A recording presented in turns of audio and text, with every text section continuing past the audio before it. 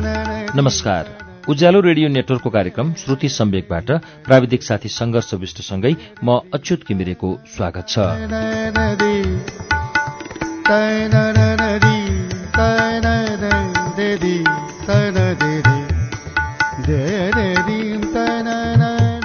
श्रुति सम्वेकको आजको श्रृङ्खलामा हामी एरिका ल्युक्ट्याकको पुस्तक त्रिभुवनकी एरिकाको वाचन लिएर आइपुगेका छौं। हामीले गएको साता यसको वाचन 12औं श्रृङ्खलासम्म सुन्यौं। 12औं श्रृङ्खलासम्म पुग्दा पृष्ठ 164 सम्म पुगेका छौं। सञ्जय मिश्रले नेपालीमा अनुवाद गर्नुभएको एरिका ल्युक्ट्याकको पुस्तक त्रिभुवनकी एरिकाको आज 13औं श्रृङ्खला पृष्ठ 165 बाट वाचन हुन्छ।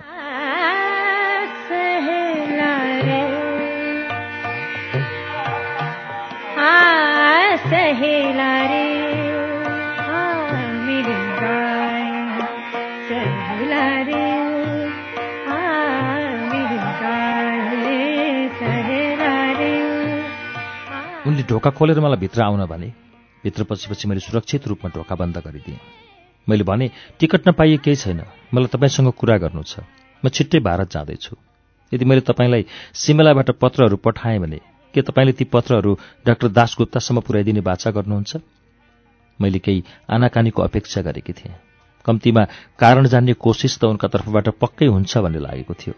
तर उनले मलाई निहाले र भने, निश्चय पनि महोदया, तपाईँले मलाई विश्वास गर्न सक्नुहुन्छ। कुरा त्यति सहज थियो।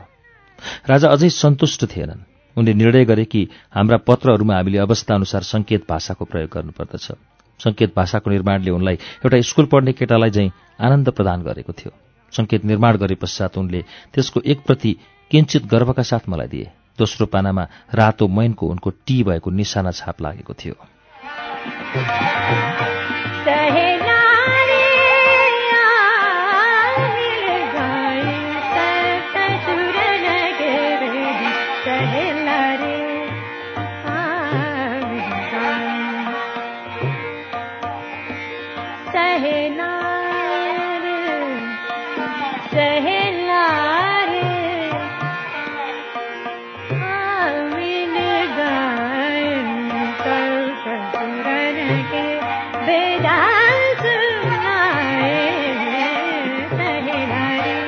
उनले बताए कि उनका पत्रहरूमा यशलाल दस्तखत गरिएको हुनेछ र त्यो रातो मसीले लेख्यो भने त्यो साङ्केतिक भाषामा हुनेछ।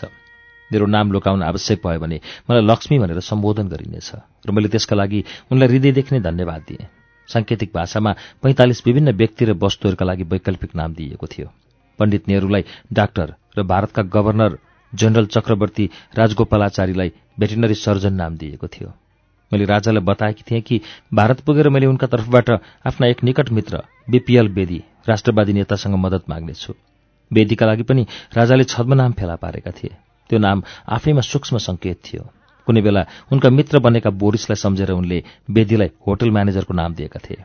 अरू नामहरू यस प्रकार थिए: गोर्की सुरजित सिंह, पटियालाका मित्र पटियालाका महाराज, सिमल डाँडाका मित्र एक नेपाली, साँप एक राणा, ठूलो सर्प प्रधानमन्त्री, चरा राजदूत सर चन्द्रेश्वर, परेवा डाक्टर दासगुप्ता, हप्सी जेठीबाडा महारानी, सानी हप्सी कान्छी बडा महारानी, सानो गोल्डफिस राजकुमारी, मौसम परिस्थिति, फूल पत्र, मन पराउनु हेर्नु, बोलाउनु लेख्नु, हिँड्नु सुरक्षित, थाकेको खतरा, खेल्नु आउनु, घस्रनु थाहा पाउनु, पखेटा ताला, भारतीय मिठाई मद्दत, राम्रो खुसी, हात्ती रुमाल, तारवा आवा, पुतली मानिस, घर दरबार, तबेला सिंहदरबार, बुट जनता, वर्षा बल्नु। त्यसैगरी सिक्कालाई स्वतन्त्र, सिसाकलमलाई शक्ति, टाँकलाई पैसा, टाईलाई घुस, चुरोटहरूलाई सैनिक, नर्थ ब्रिटिस गल्फ बललाई राइफल, क्रो फ्लाइट गल्फ बललाई कल्ट रिभल्भर, टीलाई गोली वा कार्टिज, सलाई काँटीलाई ह्यान्ड ग्रेनेड, लाइटरलाई डाइनामाइट, चङ्गालाई हवाईजहाज, आँधीलाई आक्रमण, चौथाई दर्जन 5000, आधा दर्जन 10,000, 3/4 दर्जन 20,000, 1 दर्जन 40,000 यसरी सङ्केतहरू बनाइएका थिए।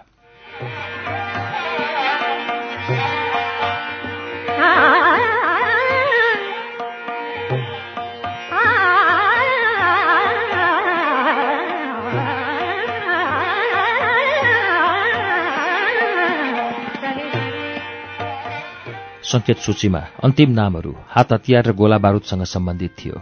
त्यसबेला त्यसको महत्त्वका बारेमा मैले नबुझे पनि त्यसबाट राजाको आकांक्षा कति फैलिएको थियो भन्ने चाहिँ स्पष्ट हुन्थ्यो। सङ्केत सूची मलाई दिँदा हामी डान्स हलमा थियौँ। त्यो दरबारमा मेरो अन्तिम दिनमध्येको एक थियो। त्यस दिनदेखि तराईको बाटो हुँदै भारततर्फ लाग्दासम्म त्यो कागज जहाँ बिसायो त्यहीँ पाल पर्दथ्यो। प्रत्येक दिन कैयन पटक त्यो कागजलाई म फरक फरक ठाउँमा लुकाउँथेँ। प्रधानमन्त्रीसँग विदाई भेटका लागि सिंहदरबार जाँदा त्यो मेरो खल्तीमै थियो। पहिलो पटक विषालु काँक्रो भनिएको जोखिमसँग डराएको थिएँ। जन्म जन्मको संगन भूले अब के मिले सो बिछुरा न जाए कहलारे। केही दिन अघि प्रधानमन्त्रीलाई मैले आफूले छिट्टै नेपाल छोड्ने बताउँदै उनका तर्फबाट प्रदान गरिएका उपहारहरू र आतिथ्यका लागि धन्यवाद प्रकट गर्दै पत्र लेखेकी थिएँ। मैले पत्रमा उल्लेख गरेकी थिएँ कि काठमाडौँको अधिकांश भाग आफ्नो बिहानको डुल्ने क्रममा देखिसकेको छु र मेरो यो सहरसँग सम्बन्ध गाँसिन पुगेको छ। त्यसपछि एउटा अनुच्छेद थपेँ जसले गर्दा म उनले सोचे झैँ मूर्ख र निष्कपट साबित हुनेछु भन्ने मलाई लागेको थियो। अन्यथा मैले आफूलाई अलग नै राखेँ।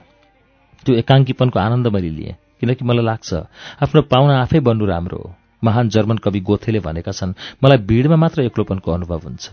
प्रधानमन्त्रीले निजी सचिव सरदार दीक्षित मार्फत तत्कालै जवाफ पठाए। श्रीतिन महाराजले तपाईँलाई अर्को बुधबार अपराह्न 4 बजे विदाईका लागि भेट बक्सने बेहोरा सूचित गर्न यो पत्र लेखिँदैछ। उक्त समयमा उपस्थित हुन अनुरोध गर्दछु।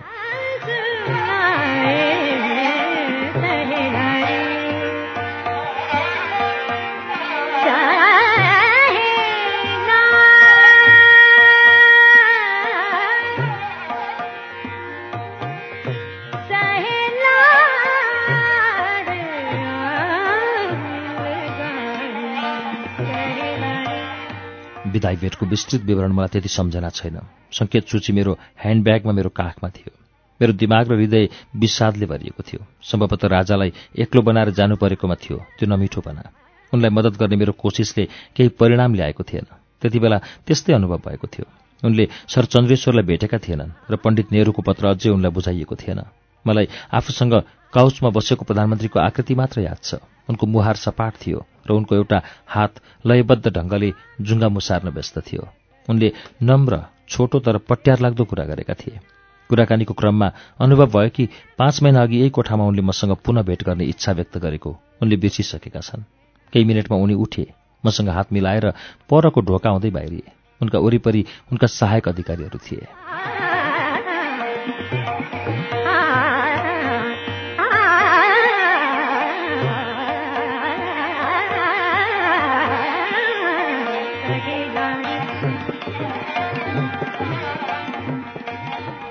मैले काठमाडौँ छोड्नु अघि उनले अन्तिम उपहार पठाएका थिए। त्यो उपहार थियो औपचारिक पोसाकमा प्वाकको कल्कीसहितको सुनौलो मुकुट भिरेको उनको आफ्नै तस्बिर। त्यो तस्बिर वैदुर्य मणि र सिपीको फ्रेममा जडिएको थियो। राजाले मेरो प्रस्थानका बारेमा केही कुरा उठाएनन्, मानौ कि त्यसो हुन गइरहेकै छैन। मैले नै त्यो विषय उठाउनु पर्यो। मैले आफ्नो प्रस्थानको दिन जुलाईको 1 तारिख गरेकी थिएँ। त्यतिखेरसम्म मनसुन केही मत्थर भइसक्ने अपेक्षा थियो। मैले राजालाई भने, म सरकारहरूमध्ये कसैका सामु पनि गुड बाई भन्न सक्दिनँ। एक साँझ म सधैँ चाहिँ चुपचाप दरबारबाट जान्छु र कहिल्यै फर्किन्न। उनले भने, तिमीले त्यसो गर्न पाउँदिनौ एरिका, हामी तिमीलाई अत्यन्तै माया गर्छौं।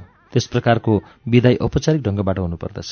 तिमीले आफू जाने दिन बताउनुपर्छ र हामीसँग बिदा लिनुपर्दछ।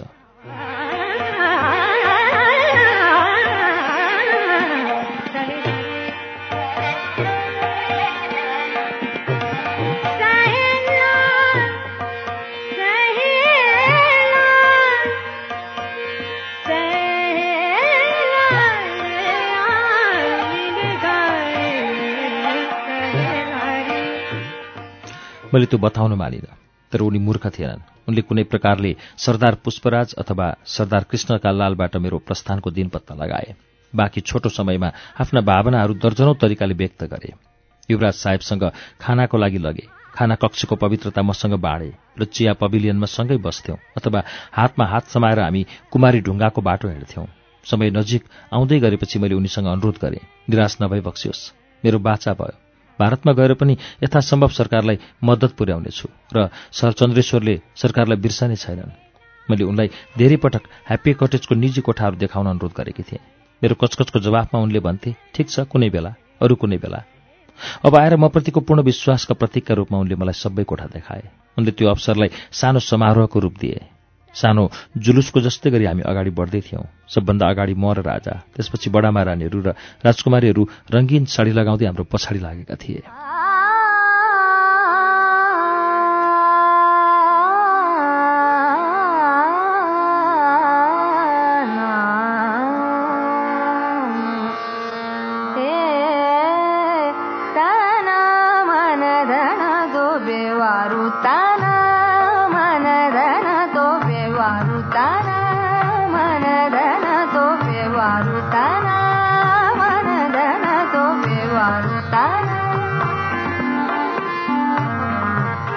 सबैभन्दा पहिला मलाई बडामा रानीको कोठा देखाइयो।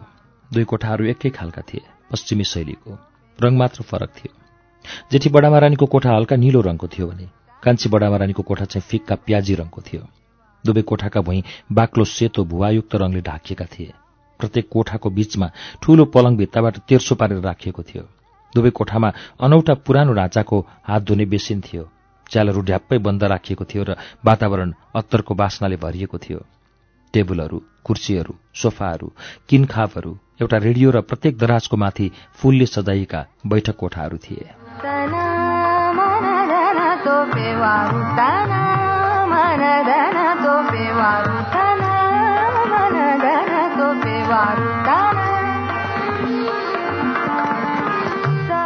बढीको कोठामा एउटा सानो आलमारी थियो जसमा गिलासहरू र मदिराका सिसीहरू भरिएका थिए।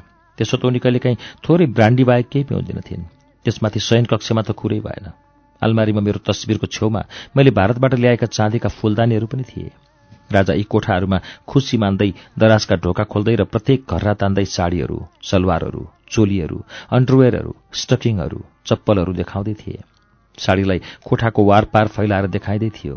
मेरो टाउको भने रङ्गी बिरङ्गी झल्याक झुलुकले रन्थनिन पुगेको थियो। बडा महारानीहरू र राजकुमारीहरू हात बाँधेर गर्व, खुसी र सहमतिको मुद्रामा उभिरहेका थिए।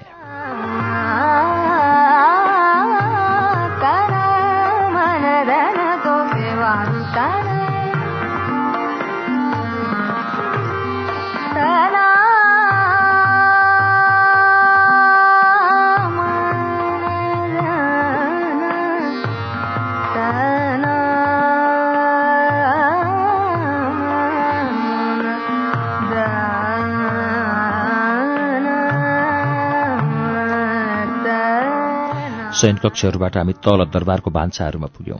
त्यहाँको सरसामान सेता, राता र चम्किला थिए। ती सरसामान कुनै लोभ्याउने अमेरिकी विज्ञापन जत्तिकै सुन्दर थिए। मलाई पूरा विश्वास छ कि राजाले ती सरसामान त्यस्तै विज्ञापनमै देखेका थिए। राजाले बडो उत्सुकतापूर्वक इलेक्ट्रिक ओभनहरू, विशाल रेफ्रिजरेटर, स्टेनलेस स्टिलका थरीथरीका भाँडाकुँडाहरू, सेतो टायल र चम्किलो क्रोमियमतर्फ मेरो ध्यान आकृष्ट गरे। त्यहाँबाट राजाको विशेष गर्वका रूपमा रहेको फोटोग्राफी कक्षमा पुग्दा मलाई चमत्कार भए चाहिँ लाग्यो। वन स्ट्रिटका कुनै फोटोग्राफरले पनि नभ्याउने गरी रिसेप्सन कोठा, स्टुडियो, डार्क रूम, कार्यकक्ष र भण्डार कक्ष थिए त्यहाँ।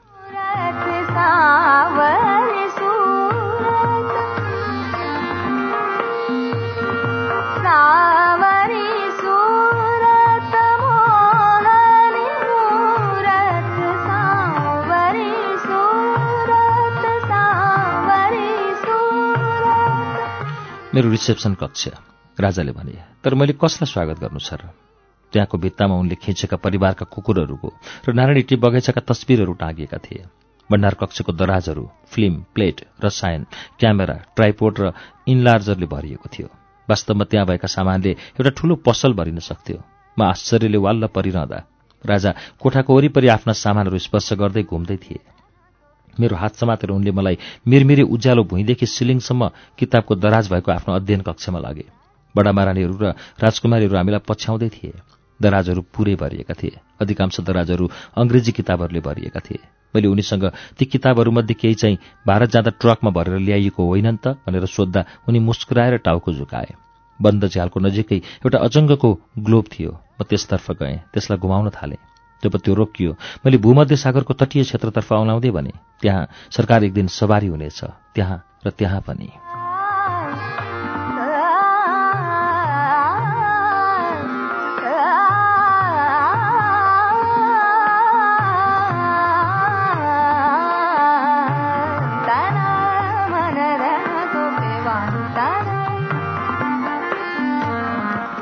उनले मसँग आफ्नै प्रकारको खेल खेल्न थाले। उदास हुँदै प्रत्येक खाडी र किनारका बारेमा विस्तृत जानकारी मागे। त्यसपछि उनले मबाट नजर हटाएर विशाल टेबलको गर्रा खोले। गर्राबाट लेख्ने कागजको ठेली निकालेर रातो, नीलो, हरियो र गुलाफी रङका पानाहरू एकपछि अर्को पल्टाउन थाले। प्रत्येक पानाको माथि दायाँतिर उनले आफ्नै वा बडा महारानीहरूको नामको प्रतीक अङ्कित थियो। देख्यौ, उनले भने, हामी पत्र लेख्दैनौ होला, तर आफ्नै लेख्ने कागज चाहिँ छ। हामीले बडा महारानीहरू र राजकुमारीहरूलाई ककटेल कोठामै छोड्यौं। त्यसपछि एउटा कोठा हुँदै स्वयं राजाको शयन कक्षमा पुग्यौं। तन्ना सेतो, रेशमको थियो भने ओढ्ने चाहिँ सेतो रङमा सुनौलो किनारा भएको थियो। वातावरणमा धूप र गुलाफको बास्नाको सम्मिश्रण थियो। एउटा बन्द झ्यालमा बाक्लो सिसाको पाता जडित थियो। राजाले त्यसलाई आफ्नो औँलाले थपथपाए। उनले भने त्यो उनको जासुस छिद्र थियो।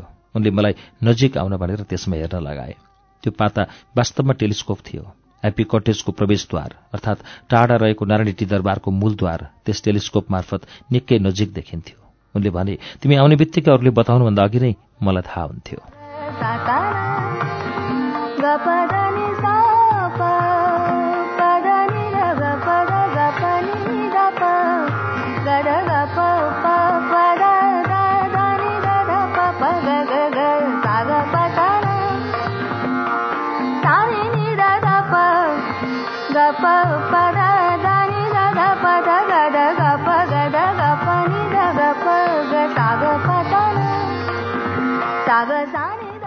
झ्यालबाहिर बरण्डामा राजाको एक्वेरियममा घाम लागिरहेको थियो।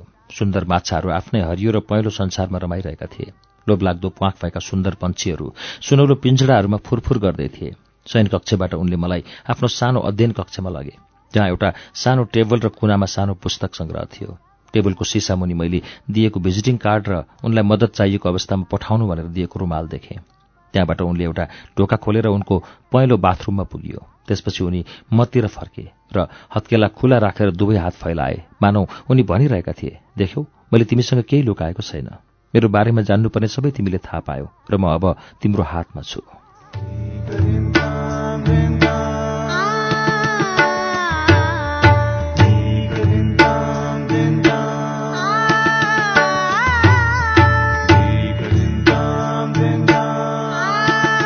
श्रुति सम्वेकमा अहिले तपाईँले सुन्नुभएको वाचन एरिका ल्युक्ट्याकको पुस्तक त्रिभुवन की एरिकाको वाचन हो। यसको बाँकी अंश लिएर केही बेरमा आउनेछौँ। उज्यालो सुन्दै गर्नुहोला।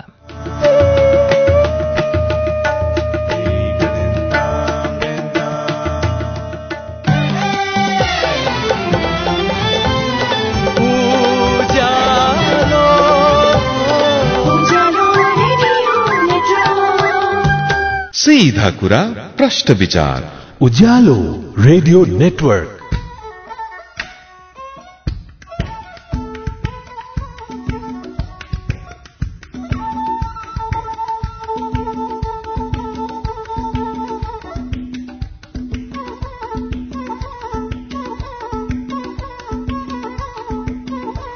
कार्यक्रम श्रुति सम्वेकमा तपाईँलाई फेरि स्वागत छ। श्रुति सम्वेक तपाईँ उज्यालो रेडियो नेटवर्क काठमाडौँमा 90 मेगाहरुसँगै देशभरिका विभिन्न रेडियो स्टेशनबाट एकैसाथ सुनिरहनु भएको छ। श्रुति सम्वेकमा हामी एरिका ल्युक्ट्याकको पुस्तक त्रिभुवन की एरिकाको वाचन सुनिरहेका छौं। यसलाई सरोज मिश्रले नेपालीमा अनुवाद गर्नुभएको हो। यसको बाँकी अंश वाचन अब सुनौ।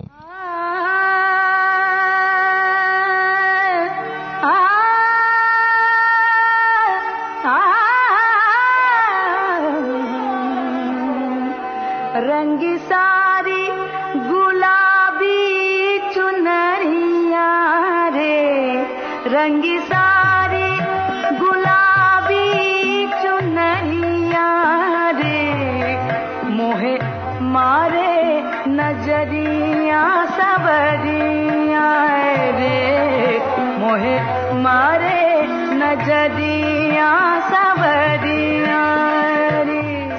झ्यालबाहिर बरण्डामा राजाको एक्वेरियममा घाम लागिरहेको थियो। सुन्दर माछाहरू आफ्नै हरियो र पहेँलो संसारमा रमाइरहेका थिए। लोभलाग्दो प्वाँख भएका सुन्दर पंक्षीहरू सुनौलो पिञ्जडामा फुरफुर गर्दै थिए। शयन कक्षबाट उनले मलाई आफ्नो सानो अध्ययन कक्षमा लगे, जहाँ एउटा सानो टेबल र कुनामा सानो पुस्तक संग्रह थियो। टेबलको सिसा मुनि मैले दिएको भिजिटिङ कार्ड र उनलाई मद्दत चाहिएको अवस्थामा पठाउनु भनेर दिएको रुमाल देखेँ। त्यहाँबाट उनले एउटा ढोका खोलेर उनको पहेँलो बाथरुममा पुग्यो। त्यसपछि उनी मतिर फर्केर हत्केला खुला राखेर दुवै हात फैलाए, मानौ उनी भनिरहेका थिए, देख्यौ, मैले तिमीसँग केही लुकाएको छैन। मेरो बारेमा जान्नुपर्ने सबै तिमीले थाहा पायौ र म अब तिम्रो हातमा छु। रंगी सारी हो पहनी सारी गुलाबी चुंदरिया रे मोहे मारे नजरिया सबरिया। मैले जुलाई 31 का दिन काठमाडौँ छोड्नु थियो। सब तयारी भइसकेको थियो। विजयले पठाइदिएको 8वटा काठे बाकसहरू भरिसकेका थिए। स्वयं विजयले औपचारिक खिन्नता प्रकट गर्दै मसँग बिदा मागिसकेका थिए।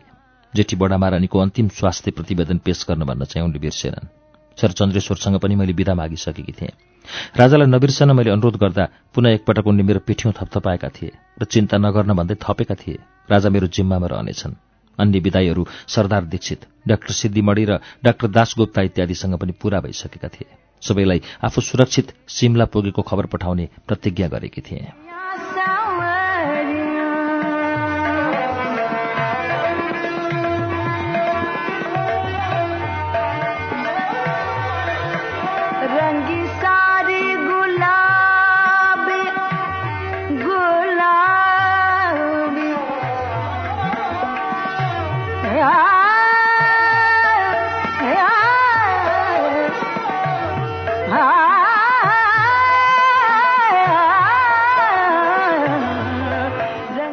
शाही परिवारसँग बिदा माग्न मात्र बाँकी थियो। मैले 29 जुलाईका दिन अन्तिम पटक ह्याप्पी कटेज जाने र कसैसँग बिदा नमागी चुपचाप निस्कने निर्णय गरेकी थिएँ। किनकि तिनीहरूलाई त्यो मेरो अन्तिम साँझ हो भन्ने थाहा भयो भने भावनात्मक आवेश सहन सक्दिनँ भन्ने मलाई लागेको थियो। मेरो अनुहारले मेरो अन्तर्मनको भावनालाई धोका दिँदैन भन्ने विश्वासका साथ म दरबार पुगेँ। राजकुमारीहरू बगैँचामा पर्खिरहेका थिए। चुपचाप तलाउ बीच घाममा सुतिरहेको कछुवा, फूल र गोधुली समय हेर्दै सँगै बस्यौं। अँध्यारो भएपछि र कागहरू उड्न थालेपछि म उठेँ र राजाको शयनकक्षको मुन्तिरको आँगनमा दौडिँदै पुगेँ। मलाई थाहा थियो यो दृश्य र आवाज अन्तिमपल्ट देख्दैछु र सुन्दैछु। मैले राजाका लागि सान्टा लुसियाका केही हरफहरू गाउन थालेँ। तत्कालै उनी बाहिर बरण्डामा आए, पिञ्जडाहरूको छेउमा उभिएर मुस्कुराउन थाले। अन्ततः जब उनी बडामारानीहरूको साथ तल आए, उनी मुस्कुराइरहेका थिएनन्। मेरो हात आफ्ना दुवै हातले समाए। हामीसँगको यो तिम्रो अन्तिम साँझ हो।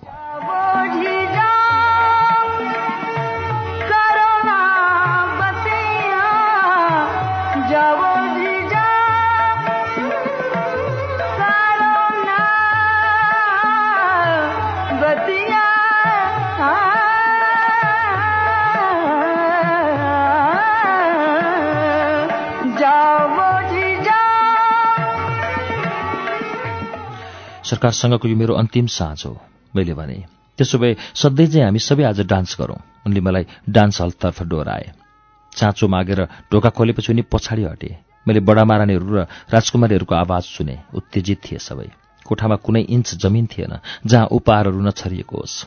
रङ्गी बिरङ्गी कागज र रिबनमा बेरिएका उपहारहरू कुर्सी, टेबल, रेडियो, फोनोग्राफ र पियानो समेतमा यत्रतत्र छरिएका थिए।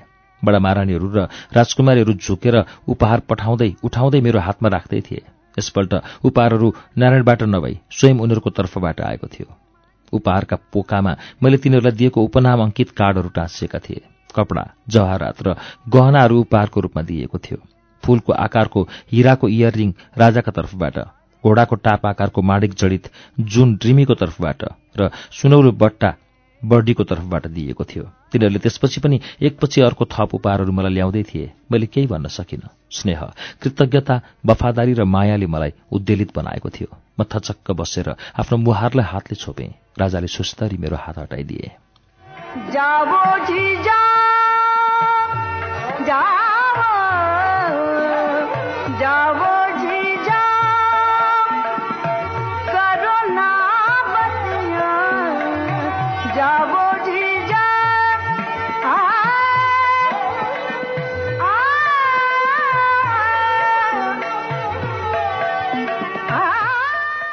एरिका, माफी दो, मलाई माफ गर। म एउटा सोझो नेपाली हुँ र धेरै कुरा थाहा छैन। हामीले तिमीलाई कष्ट पुर्याएको भए माफ गर्नु। ड्रिमी मतर्फ आइन्। एरिका, माफी दो। त्यसपछि बडी आइन्। एरिका, माफी दो। तिनीहरू सबै मसँगै सोफामा बसे। उपहारहरू मेरो काख र गोडामा फैलिएका थिए। तिनीहरू पटक पटक साउती गर्दै थिए। एरिका, माफी दो। मैले राजाको सम्मुख झुकेर उनको चरण स्पर्श गरेँ। सरकार, यो मेरो अन्तिम साँझ मानेकी थिएँ, तर म एकपटक पुनः आउनुपर्ने भयो। भोलि अन्तिम पटकमा आऊँ? तिनीहरू पुनः खुसी भए। राजाले मलाई भने, तिमी आउँछौ? मलाई थाहा थियो तिमी आउँछौ।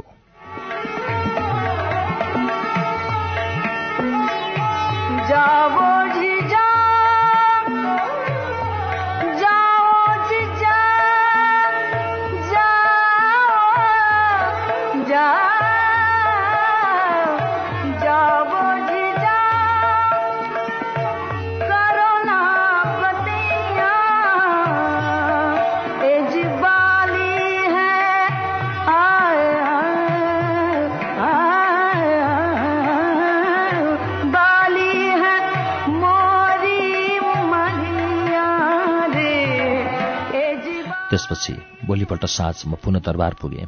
यसपल्ट म यात्रा पोसाकमा थिएँ, सधैँ चाहिँ ककटेल पोसाकमा होइन, किनकि मेरा सबै कपडाहरू गुन्टा बाँधिदिएका थिए। बडा महारानीहरू र राजकुमारीहरू समूहमा तलाउको छेउ मलाई पर्खिरहेका थिए।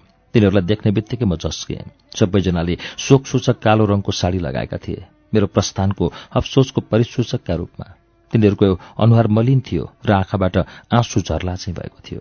म त्यहाँ पुग्नु अघि नै रोइसकेकी थिएँ। मैले दुवै बडा महारानीहरूलाई अँगालो मारे। मेरो हात उनीहरूको कम्बरमा थियो र उनीहरू साउती गर्दै थिए, एरिका पक्कै फर्काउनुपर्छ। तिनीहरूले अनुरोधका रूपमा होइन, आश्वासनको आवाजमा भने। कागहरू पहाडका लागि प्रस्थान गरिसकेपछि र परेवाहरू शान्त भइसकेपछि राजा अन्तिम पटक आइपुगे। उनले पूरै सेतो पोसाक लगाएका थिए, सेतो टोपी, दौरा, भित्री कोट र सुरुवाल सबै सेता थिए। उनका उदास आँखामाथिको केशको जुल्फी आज सधैँभन्दा बढी कालो देखेको थियो। उनको मुहार उदास थियो, तर मेरो बुश ज्याकेट देखेपछि उनी मुस्कुराए। मलाई उनीतिर अगाडि फर्किन हराए ताकि मेरो रूपको प्रशंसा गर्न सकियोस्। त्यसपछि उनले भने, अब म जाउँ? गोइबल्सलाई भेट्न मलाई सिंहदरबार जानु छ, तर म छिट्टै फर्किन्छु, मेरो प्रतिज्ञा भयो।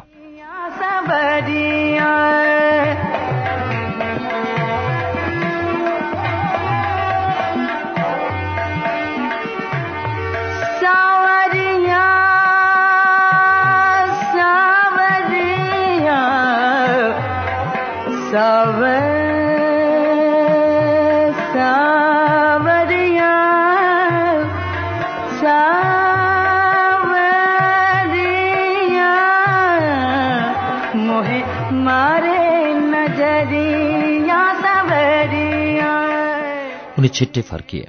मेरो हात सुस्तरी समाउँदै उनले भने, अब हामी नाचौं। पुनः एकपटक कोठाभरि उपहारहरू थिए, सुन, चाँदी, रेशम र हस्तिहाडका सरसामानहरू, र तिनलाई समेट्न जिपरयुक्त ब्याग थियो त्यहाँ। राजाले मलाई दुई उपहार दिए। पहिलो एक कुनामा मलाई सम्झनुको दिएको साधारण तर अमूल्य हाते रुमाल थियो। त्यसपछि उनले भने, एरिका, के तिमीले आफ्नो डान्स हलको साँचो सधैँ आफ्नो साथमा राख्ने छौ? एउटा तागोमा बेरेर घाँटीमा झुन्ड्याइएको साँचो देखाएँ। उनले त्यो लिएर चुडाइदिए। सुनका लागि सुन नै चाहिन्छ, उनले भने। यति भन्दै पकेटबाट एउटा मसिनो सुनको सिक्री निकाले, साँचो त्यसमा झुन्ड्याएर मेरो घाँटीमा लगाइदिए। केही क्षणका लागि उनका औँला मेरो गर्दनमा अड्डियो र त्यसपछि हटे।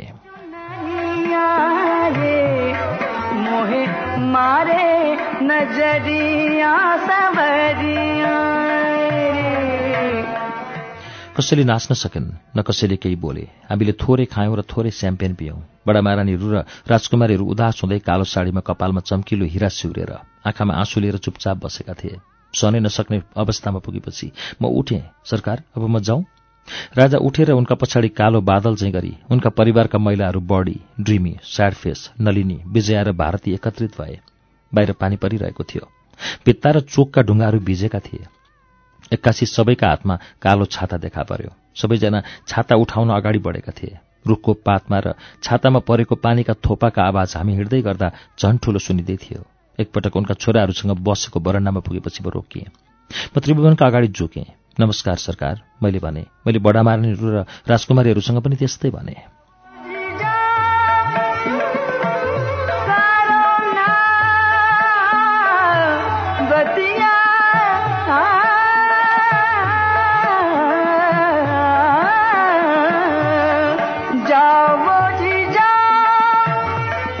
म तिनीहरूबाट झटफट छुट्टिएँ। पछाडि नफर्किकन पर्खालको ढोका र आँगन हुँदै लामा लामा पाइला चाल्दै म कारतर्फ उत्तिएँ। त्यहाँ छाता ओढेर ह्याप्पी कटेजका परिचारिकाहरू मलाई पर्खिरहेका थिए। प्रत्येक हातमा साना साना उपहारहरू थिए र प्रत्येकका आँखाबाट वर्षाको पानीको थोपाजङ्गै आँसु झरिरहेको थियो। भोलिपल्ट बिहान सबेरै भारततर्फको पहाडी बाटोको लागि त्रिपुरेश्वरबाट प्रस्थान गर्दा अझै पानी परिरहेको थियो। गेस्ट हाउसका बुढा भान्सेले मलाई चन्द्रगिरीसम्म पछ्याए। छुट्टिँदा उनी कहाँ लिँदै रोए।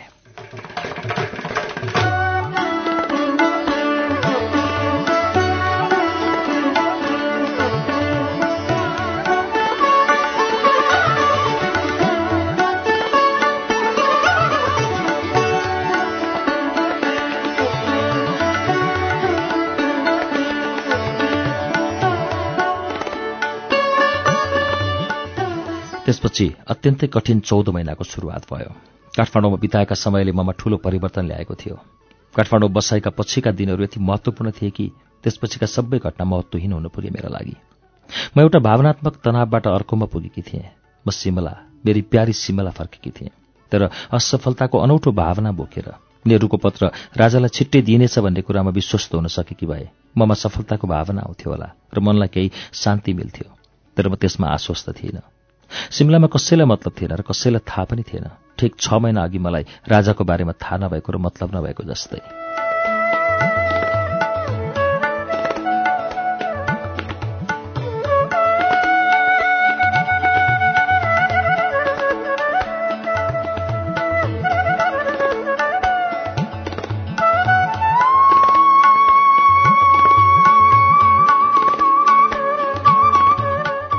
सधैँ चाहिँ राति म झ्यालबाट बाहिर हेर्थेँ, तर निलो भिरालो परेको बजार र त्यहाँका राता पहेँला बत्तीले मलाई आनन्दको अनुभव हुँदैन थियो। सूर्य अस्ताउने बेलामा पूर्वतिर नेपालतर्फ गुलाबी रङको हिमचुचुराभन्दा पर हेर्थेँ र प्रत्येक दिन म राजालाई पत्र लेख्थेँ। म पत्रलाई एउटा खाममा राख्थेँ, हाम्रा मित्रलाई अथवा यचलाललाई भनेर लेख्थेँ र त्यो खामलाई अर्को खाममा हालेर doctor Dasgupta, care of postmaster Sherbahadur Gurung ठेगाना लेख्थेँ र म रजिस्ट्री गरेर पत्र पठाउँथेँ। रजिस्ट्री पत्रमा प्रेषकको नाम ठेगाना लेख्नुपर्ने हुँदा सुरुमा योजना गर्दा नसोचेको समस्या आइपर्यो। नियमित रूपमा मेरो नाम ठेगाना सहितको पत्र काठमाडौँ पुग्दा सिधै राजाको नाममा पत्र पठाउँदाको अवस्थामा चाहिँ शङ्का उत्पन्न हुन सक्थ्यो। त्यसकारण म साथीहरू कहाँ पुगेर नेपाल पठाउने पत्रहरूमा उनीहरूको नाम ठेगाना लेख्न अनुमति माग्न थालेँ। जसको कारण जान्न खोजेँ, तिनीहरूलाई जोड गरिन। त्यसपछि कालका, दिल्ली वा लखनऊ जान लागेका साथीहरूलाई त्यहाँबाट पत्र पोस्ट गरिदिन अनुरोध गरेँ।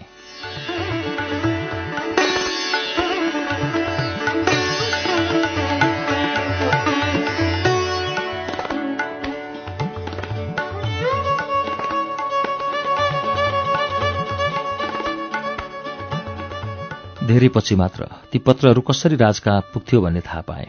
डाक्टर दासगुप्ताले उनलाई नारायणहिटी दरबारमा वा राजकुमारहरूको दरबारमा नबोलाइन्जेलसम्म ती पत्रहरू आफैसँग राख्थे। अप्ठ्यारो मान्दै भए पनि उनलाई ह्याप्पी कटेजको भन्दा राजकुमारहरूको दरबारमा छिटो छिटो बोलाइन्थ्यो। राजपरिवारका केटाकेटीहरूको उपचार गरिँदा सधैँ एउटा राणा अगाडि हुन्थ्यो। राजकुमारहरूका श्रीमतीहरू पनि राणा भएको हुँदा उनी तिनीहरूको उपस्थितिमा समेत पत्र बुझाउन आँट गर्दैनथे। कहिलेकाहीँ त उनी कैयौं दिन कुर्दथे। केही सेकेन्डको मौका मिल्नासाथ उनले पत्रहरू महेन्द्र, हिमालय वा वसुन्धरालाई बुझाउँथे। मेरो पत्रहरू सल्लाह र प्रोत्साहनले भरिएका हुन्थे, एक प्रकारले मूर्खतापूर्ण केटाकेटीको जस्तो तर आशावादी। प्रत्येक पत्रमा म राजालाई निराश नहुन अनुरोध गर्दथे। मैले त्यो 14 महिना आफ्नो काम र राजाको सेवामा दत्तचित्त रहेँ। मेरो त्यो क्रियाकलापले कति महत्त्व राख्दछ भन्ने मलाई थाहा थिएन, तर मलाई कसको कठालो समाउनुपर्छ, जो कोही भए पनि अलिकति पनि काम लाग्ने कुन मानिससँग कुरा गर्नुपर्छ र तिनीहरूलाई साँच्चैकै राजा बन्न खोज्ने राजाका बारेमा बताउँदै उसलाई मद्दतको जरुरत छ भनेर बताउनुपर्छ भन्ने चाहिँ थाहा थियो।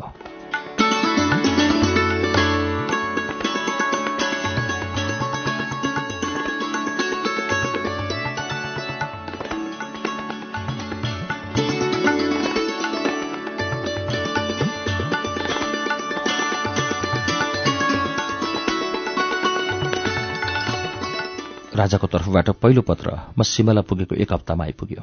एक प्रकारले त्यो पत्रले पछिका पत्रहरूको शैली निर्धारण गर्यो। त्यो पत्र लेख्न कलम उठाउन साथ सबै पुराना भएर शङ्का पुनः उब्जिएको झल्कन थियो। पहिलो पत्रमा उनले मलाई केट भनेर सम्बोधन गरेका थिए। त्यो वास्तवमा मेरो नाम थियो, तर यसभन्दा अघि कहिल्यै उनले प्रयोग गरेका थिएनन्। मेरी प्यारी केट, हामी सबैलाई आशा छ कि तिमी सकुशल एवं आरामपूर्वक सिमला पुग्यौ होला। यस ठाउँका बारेमा कुनै चाखलाग्दो लेख्ने केही छैन। तिमी बिना हामी सबै दुःखी छौं र एक्लो अनुभव गरिरहेका छौं। आशा छ तिमीले अझै हामीलाई सम्झेकी छौ। माफ गर, अर्को पत्रमा थप लेखौँला। तिम्रो अनुग्रही साथी।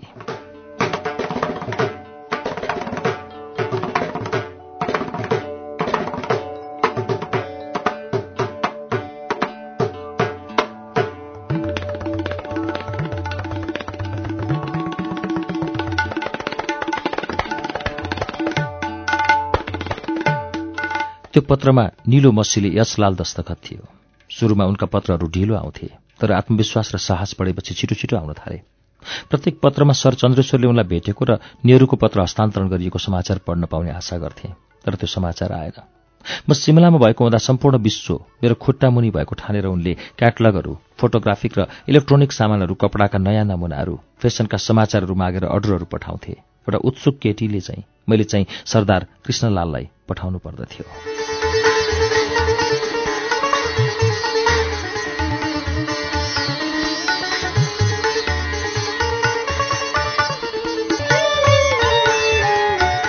श्रुति सम्वेकमा एरिका ल्युक्ट्याकको पुस्तक त्रिभुवनकी एरिकाको वाचन आज हामीले 177 पृष्ठमा ल्याएर रोकेका छौं। 13औं श्रृङ्खलासम्म हामीले वाचन गरेको यो पुस्तकलाई नेपालीमा सरोज मिश्रले अनुवाद गर्नुभएको छ। त्रिभुवनकी एरिका श्रुति सम्वेकमा वाचन भइरहेको तपाईँलाई कस्तो लाग्दैछ? कृपया हामीलाई प्रतिक्रिया दिनुहोला। हाम्रो ठेगाना कार्यक्रम Shruti Samvek, post box number 6469 Kathmandu, Nepal. Email ठेगाना shruti@unn.com.np।